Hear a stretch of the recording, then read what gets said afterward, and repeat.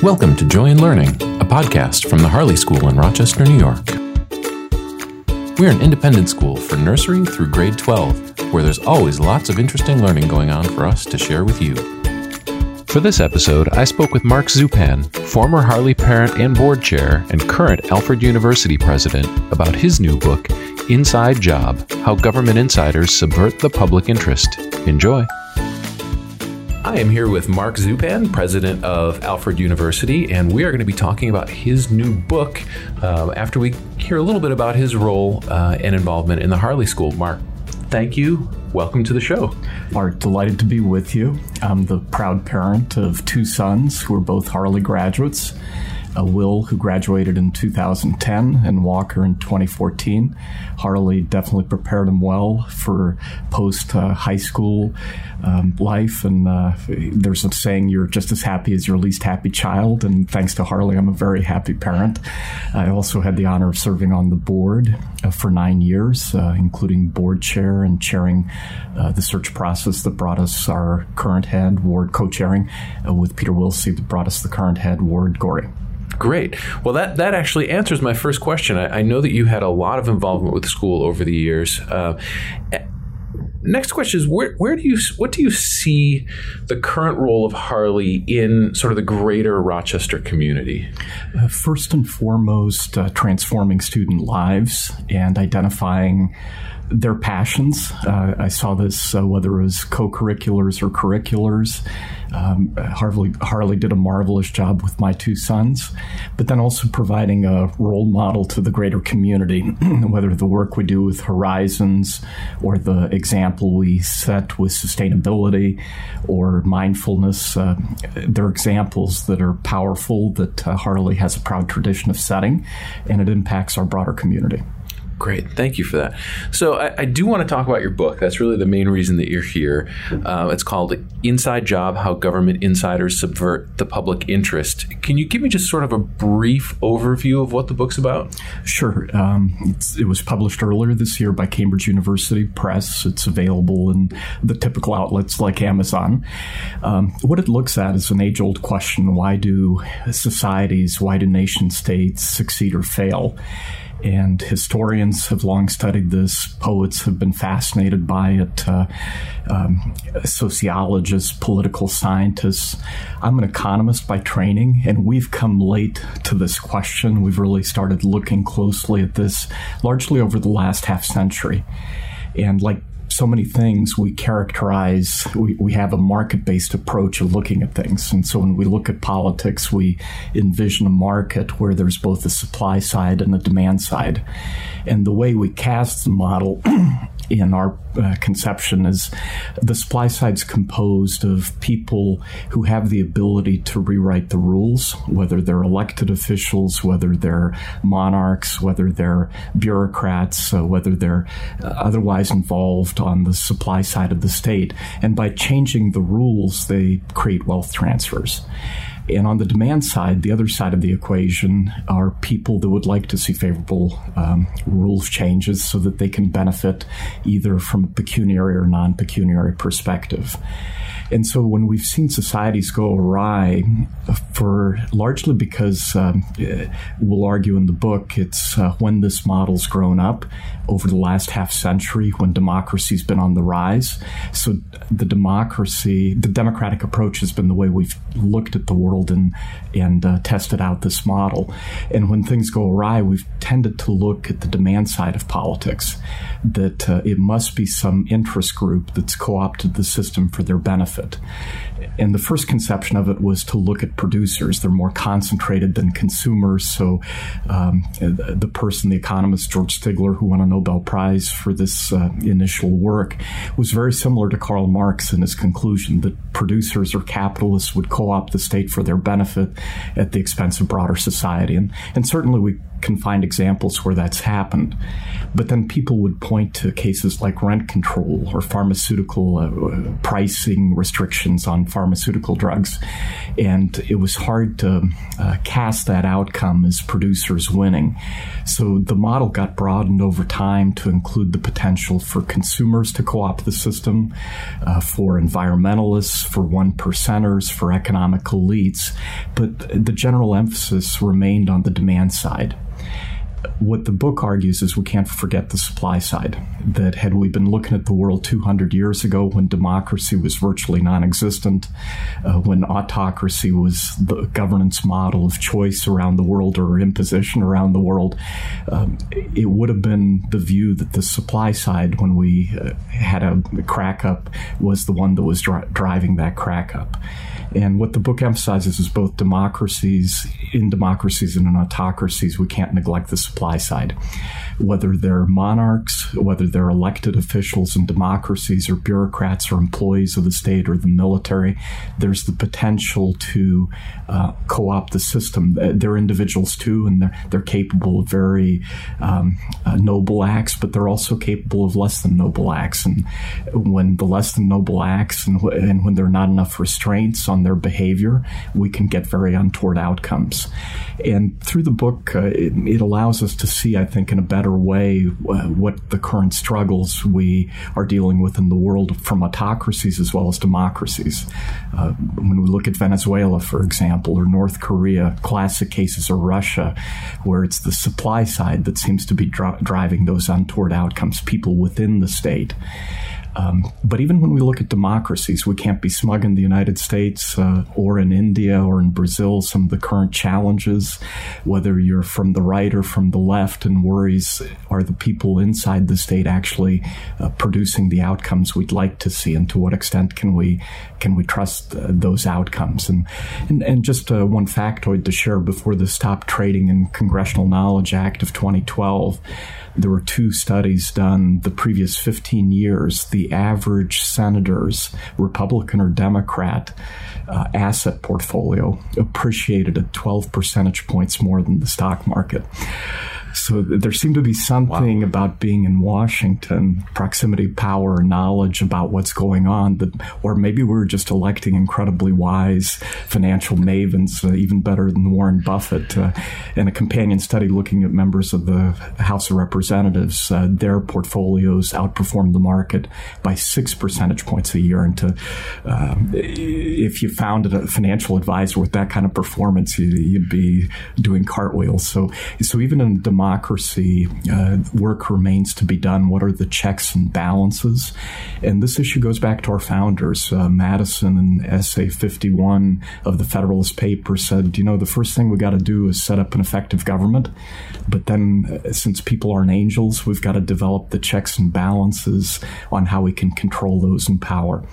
And then the last point, while the book focuses on politics, there's some implications for organizations beyond the political arena, whether they're nonprofits like universities or the United Way, or whether they're even corporations. When we look at iconic organizations like Kodak, why did they break down? To what extent were there demand side changes or decisions on the supply side internal to the firm that drove the demise of those organizations? What inspired you on a personal level to write this book? Was it personal interest? Was it things that you saw through your background that sort of led you in this direction? I had a wonderful mentor in college who turned me on to economics. I had the pleasure and honor of working on a couple of research papers with him. And we, at the time in the 80s, were looking to apply the economic model to individual issues like coal strip mining. And we were intent on proving this model worked. And so we went into the analysis having one set of hypotheses, and the data kept coming back saying the hypothesis can't hold water to the extent you'd like to believe. And we came to the conclusion that even on an issue like coal strip mining, when we tried to explain it with pocketbook interests within a senator's state, whether it's coal consumer interests, coal producer interests, environmental interests, they had explanatory power, but far more appeared to be a potent explanation driven from senators' own ideological, non-pecuniary interests. It was amazing, for example, for us to explain to what extent, to show to what extent a senator's vote on coal strip mining could be explained by his or her vote on abortion legislation. Wow. So that led us back and said, well, maybe on an individual issue, we're not having a perfectly competitive market for how senators vote, but maybe what happens, there's greater competition at election time when we put the ideologues into office, and they can be vastly different ideologies of Barry Goldwater or Ted Kennedy. So maybe that's where the competitive bite holds. But we found even at election time, there was considerable latitude among the bundles we put into office and to the extent to which we could relate it to underlying constituent interests. So, and when we look at autocracies too, while we can certainly point to kleptocracy where people have tried to rifle the state for their own benefit, like the Marcoses, but more damaging has been autocrats pursuing their ideological goals, whether it was a Chairman Mao or a Hitler, and the damage that would do to their nation and the broader world in many cases. So non-pecuniary interests in autocracies as well as democracies matter, the non-pecuniary interests of folks on the supply side. Wow. So what are the key takeaways that you would like your audience to have an understanding of when they're finished with your book? Yeah, it's the first book to show that, because people always point to, well, autocracies like Singapore seem to have great growth. The citizenry seems satisfied. There seems to be trust in government. Those are the exception. If you want to bet on a form of government, hands down, you want to bet on democracy. So our founders got it right, looking at past governance forms and what to learn from them. That said, and democracy's been on the rise for the last 2 centuries, so we should take heart from that. On the negative side, our work isn't finished. When we look, at least on the Transparency International score, it's the leading watchdog group over the last 2 decades of individuals' trust in their government through a variety of different measures. The average democracy on the 0 to 100 scale, where 0 indicates perfectly corrupt, 100 perfectly clean, the average democracy doesn't get to the midpoint. Wow. It's higher than the average for autocracy by about 50%, but there are very few democracies in the world that score above 90 or above 80 or above 70. And then a quarter of the democracies in the world are democratic in name, but there's less public sector integrity than the average autocracy. So just having a democracy, and so on the negative side, we can't assume that government by the people equates to government for the people.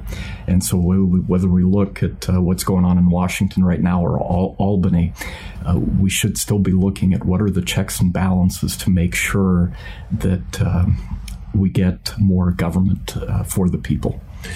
And that perfectly leads me to my last question, which is, obviously this is going to be concerning to folks, at least I would hope so. What can people do outside of just your standard go vote? If someone's concerned about this, how can we start to affect change? And the last chapter talks about what can we do? And it's like Dorothy with realizing she's wearing the red slippers. In a democracy, the power is resident in the people to find other institutional checks and balances. Among them, taking a relook at term limits. When you look at our home state of New York, we've lost over the past couple of years the second most powerful policymaker and the third most powerful policymaker. One was a Republican and one was a Democrat. And the malfeasance in both cases, it's hard not to relate to how long they had been in office and the absence of checks and balances. So for the same reason we instituted term limits on our president at the national level, so to avoid people, and the wonderful example Washington set by instituting initially an informal practice of serving only 2 terms. So we need to think about institutional mechanisms. As an economist, we look at antitrust policy. We don't want economic power too concentrated, but we need to worry, too, that mechanisms that concentrate public sector power, those restraints have been loosened since the 1960s. The state of Illinois for a couple of years didn't have a budget. Their unfunded pension liabilities grew to 450% as large as the annual state tax revenues. Because that sector became unionized, it was easier for governors or mayors to kick the can down the road, to promise generous pension benefits, but leave it to the next generation of mayors and governors to figure out how to pay for it. And there's been an epic struggle the last few months. Illinois finally reached its first budget through some compromise activities and some cutbacks on public sector spending as well as tax increases. Paul Krugman writes in the New York Times that Detroit was an anomaly. We'll strenuously disagree with him. What we see right now in Puerto Rico, 3 cities have failed in the state of California. We have issues in Houston and Dallas, even before Harvey came through, of public pension unfunded liabilities, and would those cities be able to afford? And up here in upstate New York, many of our major metropolitan areas are faced with some of the same challenges, or the neighboring state of Pennsylvania.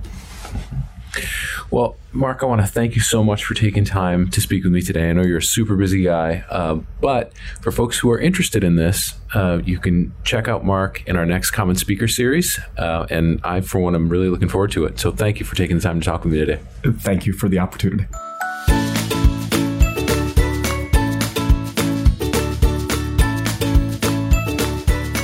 Thanks for joining us today on Joy in Learning, the Harley Schools podcast. We look forward to sharing interesting stories, discussing educational topics, and exploring ideas with you on our next episode. See you again soon.